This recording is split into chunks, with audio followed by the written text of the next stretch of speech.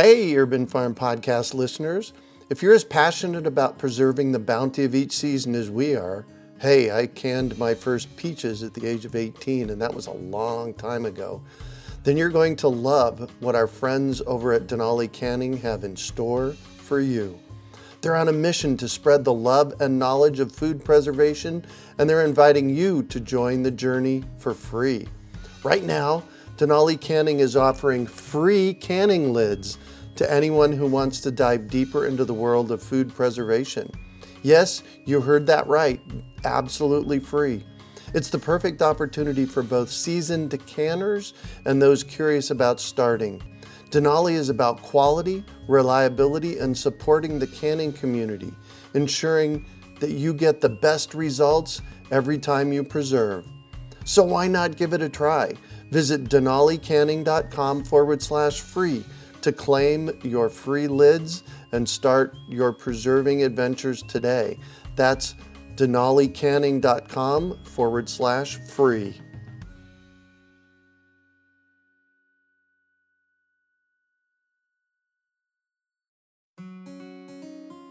Greetings, urban farmers, gardeners, and healthy food visionaries. Farmer Greg here, and welcome to the 710th episode of the Urban Farm Podcast, where every day we work together to educate and inspire you to become part of your food revolution. Welcome, everybody. Greg Peterson with Urban Farm U, and I'm here tonight with Bill McDormand. Hello, Bill. Hello, Greg. Good to see you. You know, one of our big topics of discussion this year has been grain, which has been really good. It's, you know what I said early on this year? I said, grain's easy to grow. It's a grass. Anybody can grow grass. In fact, we have trouble killing grass, right? Yeah. And I don't know why we would talk about grains. It's only 70 to 80% of what we eat in this country. Right. And you and I have been talking about things, these weird concepts like sustainability and self-reliance and regenerative.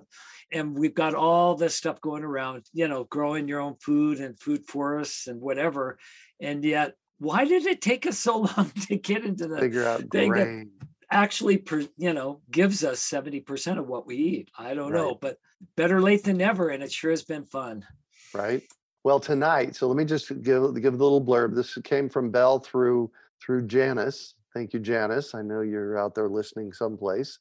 This is called Grain Culture. Heritage and ancient grains are taking center stage in all kinds of gardening programs and on tables across the country. Find out why these grains are easier on the bellies, easy to grow, and a lot easier than you think to process. So I had a call, it was a Facebook post, and a lady wanted to know from our grain bundle. And while you're talking about the grain bundle, I'll post it in the chat box. She wanted to know from the grain bundle, what was the easiest grain to grow in the low desert? And you told me two things. Can you talk a little bit about that? Well, I think maybe the easiest one that I've had to grow, and the one that comes in the shortest amount of time, is barley, a naked barley that we have. Did you say naked barley? Yeah, that's one of the terms they use to describe it. Mm-hmm. A lot of barley comes with a hull on each seed. And those are actually, most of the barley grown in the United States is that way because it's favored for malters, like the River Bend malter that we went to visit. And that's what makes beer. And that's really the largest use of barley. There was a selection, who knows how long ago, of barleys that don't have a little papery hole around each seed. And so they're just easier to eat. And so you can, cook them like rice.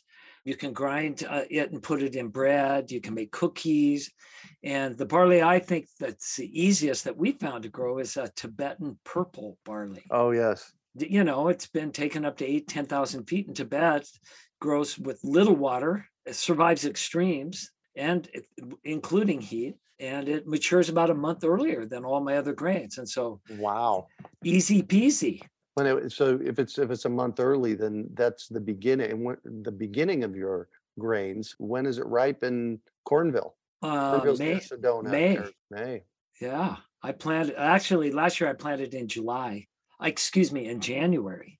I was trying to get planted in November, got busy, couldn't even get it in December, but it was ready to harvest early May. Yeah, it was really great. Yeah. And so perfect. I'm just getting ready to plant my peppers, my squash, my beans. And so I'm trying to perfect a system now so that I actually plant all of those things into the grain before I harvest.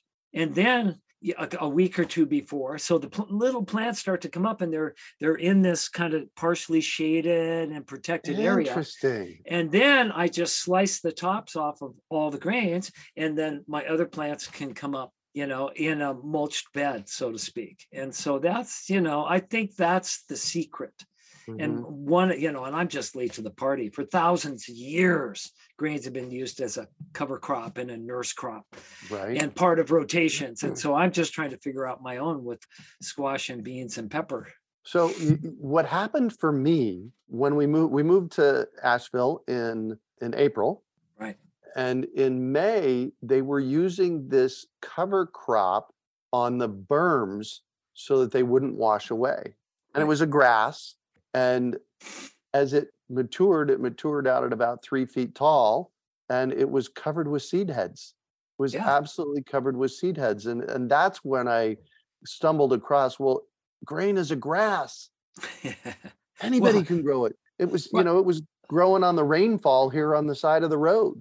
Well, it's really possible too that, they use rye a lot, is in mixes, which is the grain rye. It's sold through different channels as a reclamation grass. You can buy it at feed stores as a cover crop, or you can go to somebody who sells grains and they'll sell it to you as a food crop. Yeah. All the same plant. Oh my God. I always love the story about the lady with the beans at Native Seed Search. She walked into the store. Tell that story, because that's such a great story. Well, it can happen with rye too, right? Oh, yeah. Yeah, a woman bought, I think they were yellow woman Indian beans, they're called. And I'm not even sure if it's proper to call them that anymore, or maybe their name has changed, but that's what we were calling them at the time. And she bought a pound to eat, because we sold it, beans to eat, as well as we had the seeds and seed packets. And so she bought a pound of the beans and had a bunch of different stuff and seeds at the cash register, and then looked up and said, "Hey, do you know where I can get the seeds for these beans?" We all just started laughing, because those are the seeds. Those are the you seeds. Just bought a pound of them, Yeah, plant them away, man. Yeah. Well, and that points out a lot of what we're, I think the biggest reason we don't have 150 million Americans gardening grains is that we've got these categories in our heads like that. We think that if this over here is food and this over here are seeds, or, whatever the category, the lines. Yeah. And so there's so many of those around grains. You need a 21-foot wide combine to grow grains. You need a big operation, you need big and flat or whatever. And that's not the truth. No, it's myth. Way fun. And in fact, so many people all over the world still grow grains on a small scale. Is there labor involved? Yeah, but it's a craft, and you get better at it every year, and it's beautiful, and there's beautiful tools and almost dances that come with it. If you've ever seen, we had these Somali women show up at one of our seed schools at the Denver Botanical Gardens in Denver, and we were cleaning seeds. And I can't remember maybe it was Sonoran white weed. We had some kind of grain that we were cleaning, and we were trying to do it. We had fans, and we were dropping the seeds through the fans, and then the fan blows away the chaff, and the heavy seeds fall into the bucket. And we were doing several things, and we had screens or whatever. And this woman comes up, and looks really puzzled. She's looking at what we're doing or whatever. And she grabbed, I can't remember, it was like the lid off a trash can or something, and put some of the grains in it and started shaking it back and forth, and then throwing it up in the air. And there was just enough breeze that the chaff was being blown off to the side. And it was a dance. She was shaking, and she'd toss, and she'd shake, and she'd toss. Yeah. And the seeds were getting cleaner than we were getting them. Way more efficient, way more beautiful. And I realized, in my lifetime, she had learned that as a little girl. It looked like it was just part and parcel of her being. And I thought, wow, I'm using my tools are different, but I want to feel at home preparing my own food this way. And the whole journey has been so fulfilling. Whatever, we go to Planet Fitness now to get our exercise. Why just use a little bit in your backyard and get involved and hone your skills around these grains. And it's really fulfilling. Amen to that. Peggy says, first of all, beautiful strategy. Then she says she's in Sedona. Is it too late to plant grains in zone 8, Sedona, 4,500 feet? I mean, Peggy, you're 10 miles from Cornville? Yeah, I'm planting mine. I'm planting mine tomorrow. There you go. It's not too late. Sedona's a bit higher than Cornville, but I planted, 2 years ago, I didn't get my grains in November, and I planted in December. Mm-hmm. And as I said, last year, it was January 20th. And I planted, and 27 out of 31 crops worked. And so of emmers and einkorns and rye and durums and hard red, heritage hard red wheats and Ethiopian purple. And I mean, it was good. So now is the time to plant. Are you growing them together? So you'll grow several of them together and then harvest the grains, or do you grow them separate and then, the purple Tibetan is over here and the Sonoran white wheat is over here? Yeah, I'm still part of what we call it the Heritage Grain Alliance program now. And so what I did was I used my database and I figured out what the most requested grains were that we had the least amount of seed for to send out to people around the world. And so those are the 31. It was sort of a cross section of really popular and what we didn't have. And so did it take care of everything? No, we have about 200 grains here now. And we're starting to release more and more of them. And so I'm going to go through some of the same process. I am going to do what you say, though, for one of my beds this year. And that is just plant them all together. Yeah, it's called Grex, right? Grex is one of the words being used. Yeah, I've got a mix that started with 1,000 different bread wheats, came from the USDA, and was grown by the Occidental Arts and Ecology Center in California. They requested it. And then they harvested whatever it was, all mixed together. And we got some of that. And then Joseph Lofthouse grew that for a year. So I have some of his. And so I'm just going to grow it out here. And, the goal is in 3 or 4 years to have 3 or 4 grains that come out of that are just home runs, that are just unbelievably good for my yard in Cornville. So if somebody took this mix and planted it somewhere else, they would get different grains. And that's the point. Yeah. These grains have been taken all over the world, and there are literally hundreds of thousands of varieties of wheat. So how are we going to find all of those, go sift through all of those if we try to keep everything straight? We don't have time. Mm-hmm. So we should always in our yards have a little bit of this sort of diversity gardening to find new stuff while we can get seeds. Because I'm not sure these supply lines for all of these grains are going to last. And so if we really want to, button down the hatches and pay attention to our own regions and actually grow our own foods, let's find the right varieties. Because once you do, it's like so much easier. So we're a couple of questions here. Why are these grains easier on our bellies? Well, that's a good question. We at the grain schools that we co-sponsored at the University of Colorado Springs, for 3 years in a row. One of the professors there, Margaret, and let me try to remember her last name, is a professor there that has belly problems, gut problems, and a sensitivity to grains. So she did what most people are being told to do and are doing now, and that is giving them all up, right? I can't eat wheat. And it's the gluten, right? We've honed in on that. Although it may or may not all be gluten, but that seems to be the target, at least as we're learning this. And you've seen the gluten-free section in your supermarket, how big it is now. So there's millions of people being affected. Yeah. And usually what they do is just give it all up. And that's probably where everybody has to start, or most people, and allow their guts to heal. Something's poking holes and causing problems. And gluten is part of that, probably. But what we're finding is that after months, a couple of years, whatever it is, there's a lot of individual variation out there, but more data coming in. What Margaret pointed out is generally, as you move back into the older grains, you have fewer problems.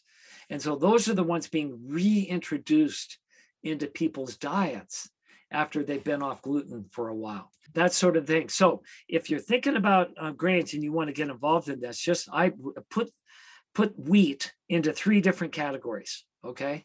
There's modern wheats, there are the Emmers, and there are the einkorns. And the einkorns are the most ancient. They're actually a wild grass. They have 14 chromosomes. And somewhere along the line, thousands of years ago, it crossed with a wild goat grass that was in the fields near it. And you could still see both these grasses growing in Turkey. The result was a new kind of wheat that had double the chromosomes, 28 chromosomes. And we call that Emmer generally. The Emmers are the 28 chromosome wheats. All right, those are easier on your belly too. And then that crossed with another plant, and we know what plant that is, and that gave birth to the 64 chromosome wheats that we generally call the modern wheats, even though they've been around for a couple of thousand years. And so it's the modern wheats, it's the most modern of the modern wheats that seem to be causing the problem. So that if you see this continuum going back, go back. And it seems like the farther you go back, the least problems you have. No smoking gun yet. Margaret gives a lecture on Roundup. You know, it may be the glyphosate that they're spraying on wheat to dry it down in some areas. It may be that we don't use sourdough, 24 or 48-hour yeast anymore and really digest gluten. So those are 2 other factors that people have to consider. I want to point out something you said, because not everybody knows this, and that's what they do with Roundup to dry up wheat. And when I learned this, and I'm going to have you explain in a minute, but when I learned this, I only ever get organic bread anymore because of that. So what are they doing with the Roundup? Well, it's not enough to only get organic now, because, the latest tests, random tests across the United States, all ages, is everybody has glyphosate in their blood now. Yeah. It's everywhere. So what they found out is they can increase their yields and they can speed up their dry down time. So what happens is, before they harvest the wheat in the fall, especially in large wheat growing areas where there's no irrigation, they're just dependent on the rain there, and then it dries out, and then they have to harvest before it rains again, early fall or winter. And now with climate change, there's all sorts of weird storms coming and things, threatening their crops. Well, they found that they can speed up that drying process if they just spray everything with glyphosate. And they can actually, the seeds plumpen and dry harder. You get more yield, up to 13% more yield on some fields. That was one of the figures that was thrown out. So those are real dollars. If you've got, 25,000 acres of wheat and you can get 13% more, you can That's pay huge. For the cost to spray it. Yeah. But there's so much of it being sprayed now that even organic wheat is testing for glyphosate. And the only thing they can figure is that it's in the rain, especially in Montana. Yeah, I called Jeffrey Smith from IRT. Oh, you did? Yeah, from IRT. Wow. That's Institute for Responsible Technology. He's one of the big speakers about glyphosate and GMOs and that kind of stuff. And when I heard last August that glyphosate was showing up in the rain, he's a friend of mine, so I called him and I said, "Can we do a podcast on this? This is really important." He said, "Oh yeah." So if you go back about to maybe 4 to 8 weeks. Oh, really?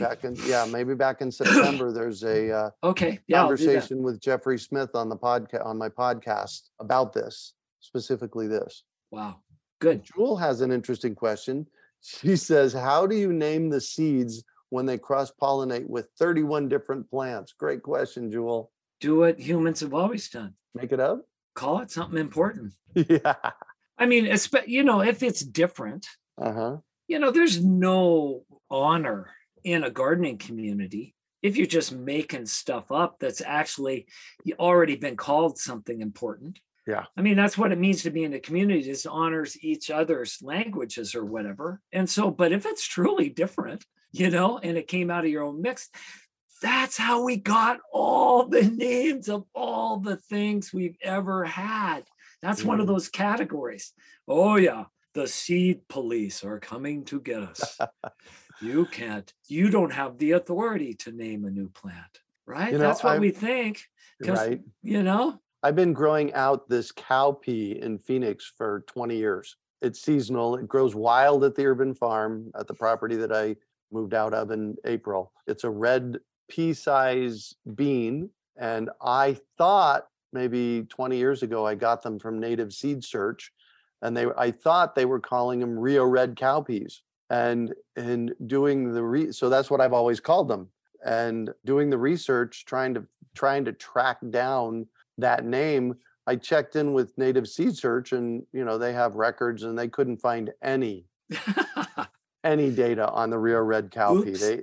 They had a couple other names that they called it, but so I've officially now named it the Urban Farms Rio Red cowpea. Yeah, thanks. Well, and it's because I had a conversation with you a couple of weeks ago. It's like, Bill, I thought this what it was, but it is a cowpea, and you just said call it what you call it. It's like, yes. So the Urban Farm has their own seed now. Well, and when, in all honesty, if you meet somebody someday who comes up to you and says, whoa, here is the real story. Do you want to hear the real story about it and where it came from and how it got there and why the name, then you go, great. Love it. Right? That just so we're open to building, a community with honor and respect around all of the names and the things we're doing. Just because we name something doesn't mean we own it.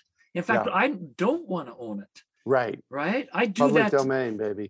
To take care of it and to share it. That's really all that's about. Yeah. And all that gets easier as you work within the confines of your own community. Yeah. Everybody will know what things are. Yeah. It's really kind of a good thing. So, so, just to wrap that other question up. Yeah. Try the ancient and heritage grains. More, einkorn has 40% more protein. Oh, yes. More flavor, more nutrition. It's just unbelievable. Does it bake up, Wonder Bread like big fluffy loaves? No. Hard red, the modern wheats do that. That's why we have them. 99% of all the wheat grown in the world is for white bread, So we have to decide what we want, and as we look at scarcity, maybe supply lines being disrupted. Steve Jones, I saw from the Bread Lab in Washington. The Bread Lab? Yeah, if you want to buy the e-ticket, try to get a ticket to the Bread Lab Summer Gathering. They're sold out a year in advance, and people come from all over the world. Oh, wow! It's really quite a scene up there. Jeff Bezos has been there, and Bill Gates, and it's up in the Skagit Valley. And he is a grain professor from the university there, but then gave up doing industrial grain breeding and said, what I really want to do and what we should be doing is finding the best wheats that grow best for the uses we have right where we are. And so he grew out 10,000 varieties of wheat. There's that many?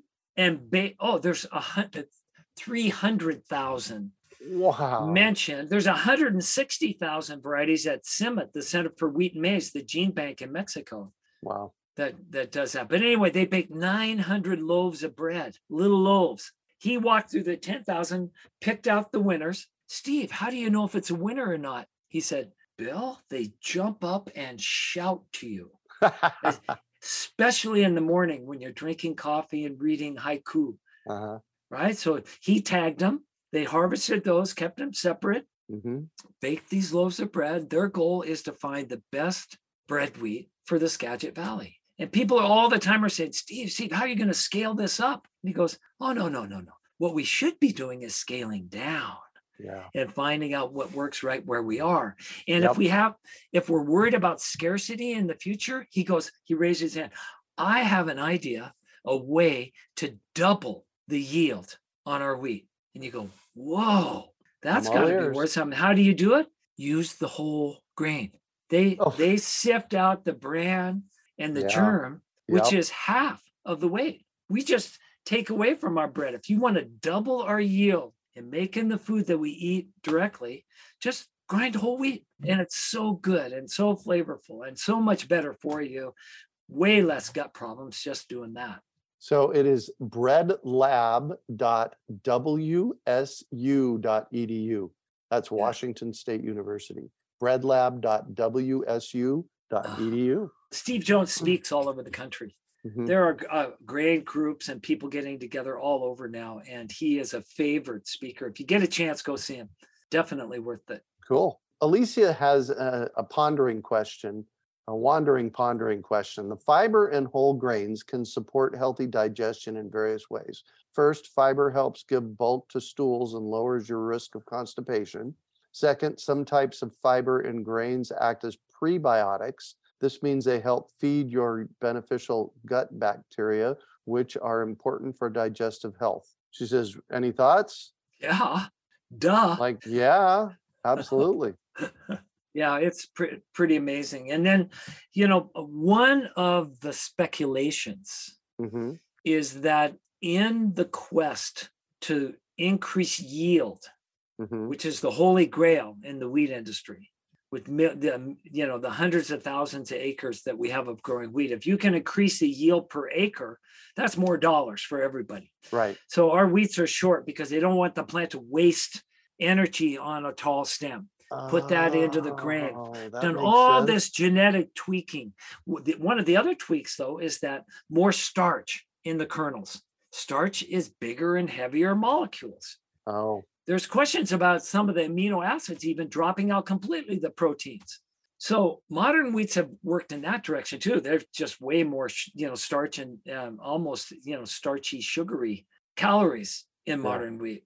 And so that's not, the older wheats have more of everything that seems to be good for us. And so those things are taken out in order to make a really cool industrial product that you can go to your store and buy it whenever you want. I mean, that was the trade-off for it. So Anne's got a great question here. What's the best way to save and store grain to grow again? Would freezing it be good to keep germination high in a sealed container? She says, I'm a novice when it comes to saving seed. Cool, dark, and dry is what we say for all our grains. So keep them where you see our seeds. All our seeds, excuse me. Yep. Yeah. If you want to put them in a freezer, bag them up on a dry day.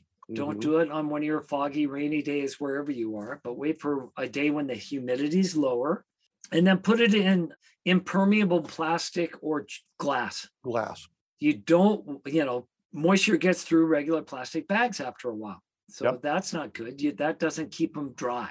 So you want to do that. And what, the story, the historical story of grain storage is the same story as the building of empires. Whenever there was a breakthrough in how they could successfully store grain, large amounts of it for longer amounts of time, then they would have more food to feed armies, to feed people in cities. And that gave birth to all the Earth's great empires. It was all based on grain. And a lot of that was the technology and storage. And so large-scale storage of grain is still a mystery, how to do that well. And, there are new techniques now, even with 1,000-pound bags that the smaller farmers are using, where you pump out some of the air and put in nitrogen to keep bugs from getting in, because those weevils like we had in some of our seeds, boy, that gets into your grain and you're in real trouble. Yeah.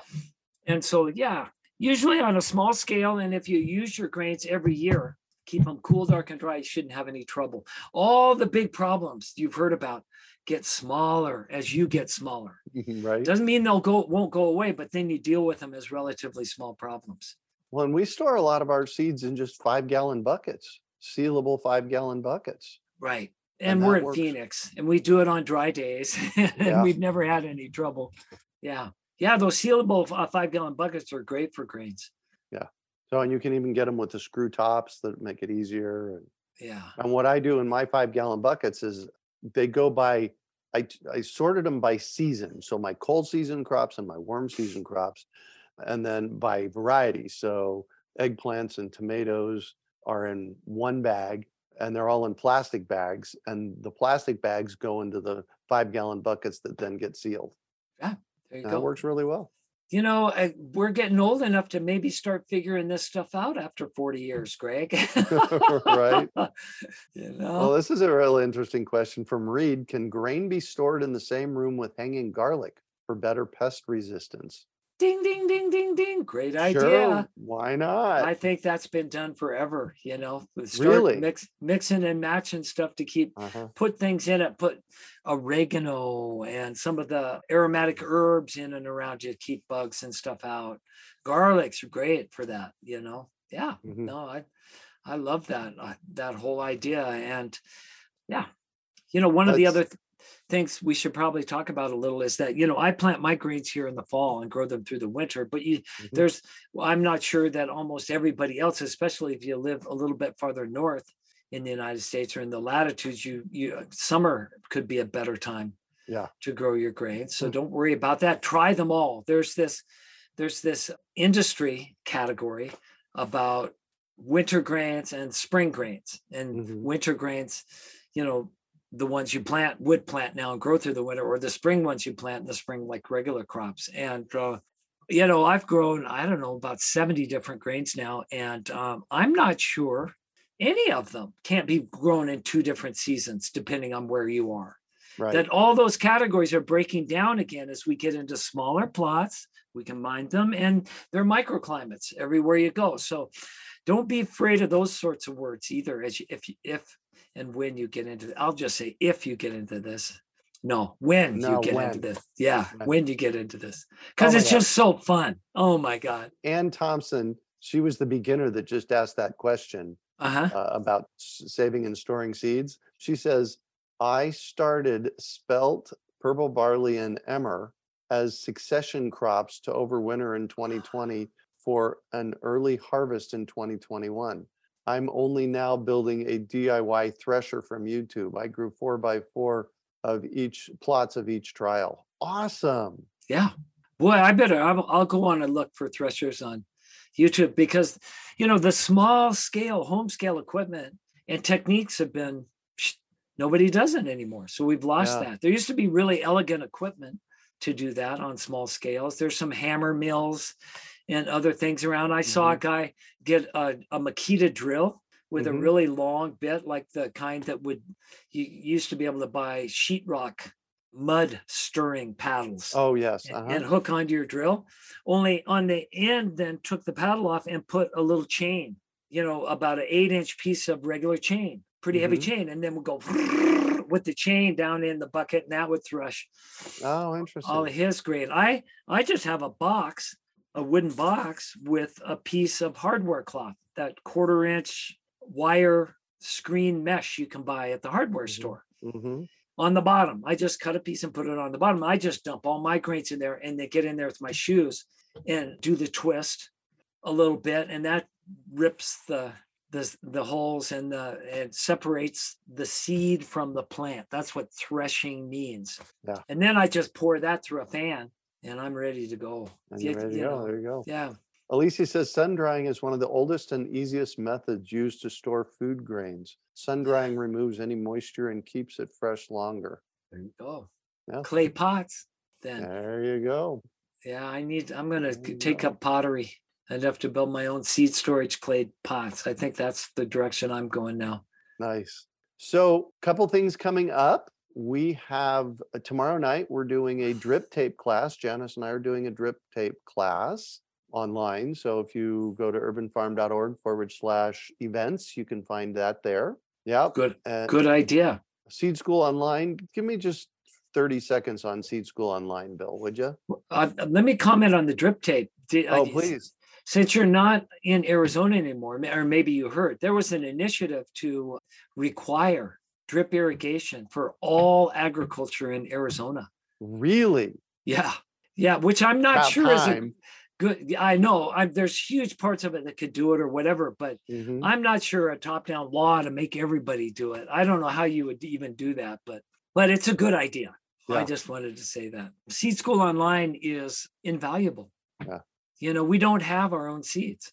Almost all of them come from thousands of miles away. And, and now we know that organic seeds being contract grown in China, from our best companies. And so if we're really going to be self-reliant and take care of ourselves, then we need our own seeds. And then that's the start of the greatest adventure you could be on. It's the most valuable thing you can do. There's more, there's a million seeds in every seed. There's nothing else exponential or more powerful you'll ever pick up or put in your hand. So how do you do that? Well, Seed School Online is the condensation of about 35 years experience and dozens and dozens of seed schools, back and forth, question, answer.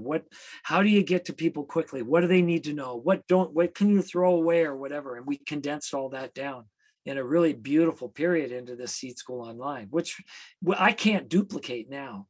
I look at that sometimes and I go, whoa, that was really good. Yeah, I don't know what happened. It's like a musician looking back at past concerts and seeing themselves do stuff they can't do anymore. And that's, I kind of feel that way about it. So it's invaluable. It's available. Thanks to you, Greg, and the Urban Farm. It's been online and everybody could have access. Seedschoolonline.com. Yeah. Or .org. Uh-oh. One or the other.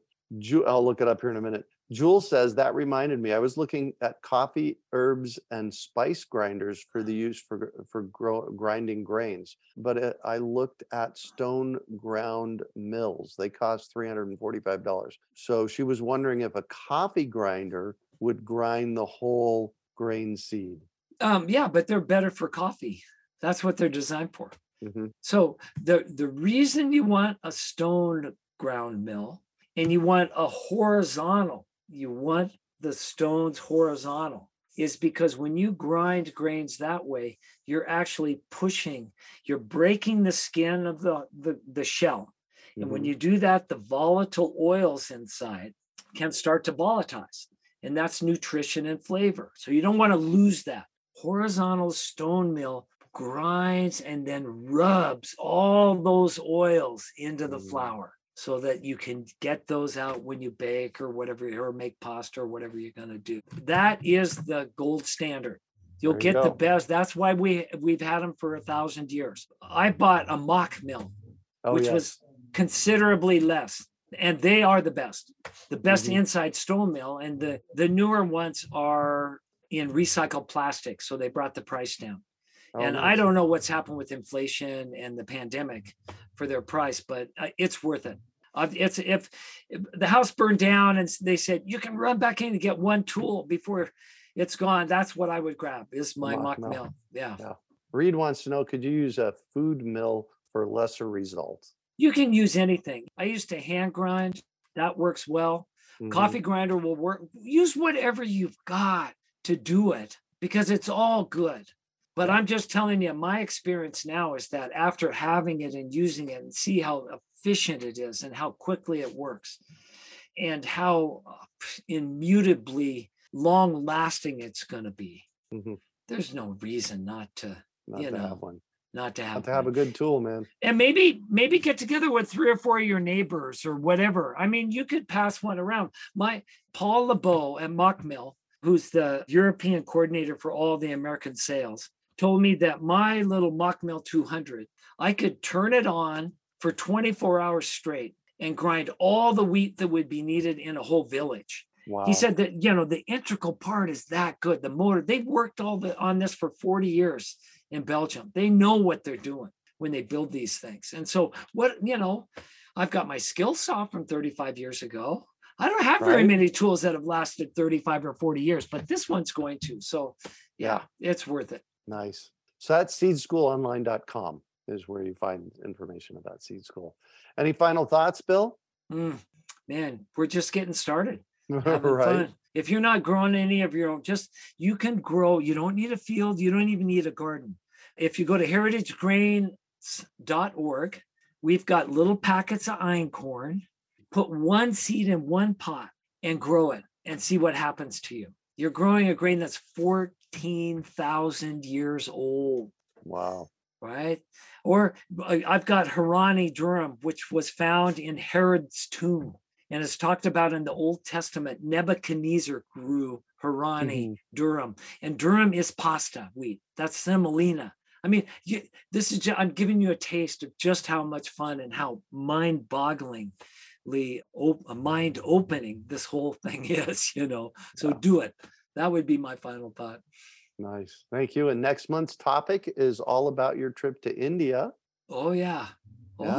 You were at a seed You were at a seed thing in India with Donna Shiva and it was a UN thing, wasn't it? Yeah, United Nations treaty to control the world's genetic resources for food and agriculture. Nice. And then, got to go and spend time at Vandana Shiva's place, Navdanya, with students who were gathering from all over the world for their annual course. And wow, we need more of those.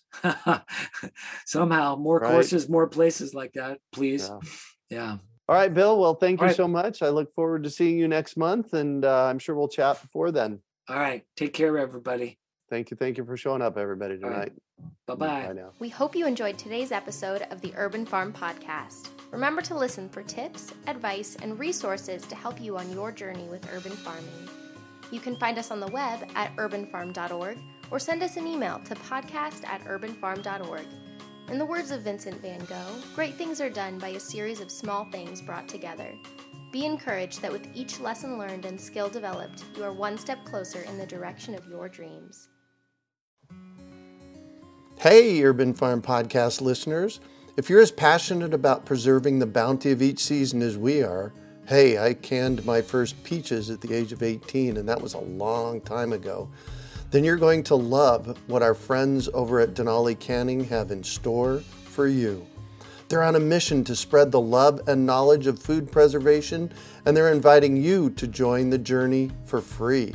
Right now, Denali Canning is offering free canning lids to anyone who wants to dive deeper into the world of food preservation. Yes, you heard that right, absolutely free. It's the perfect opportunity for both seasoned canners and those curious about starting. Denali is about quality, reliability, and supporting the canning community, ensuring that you get the best results every time you preserve. So why not give it a try?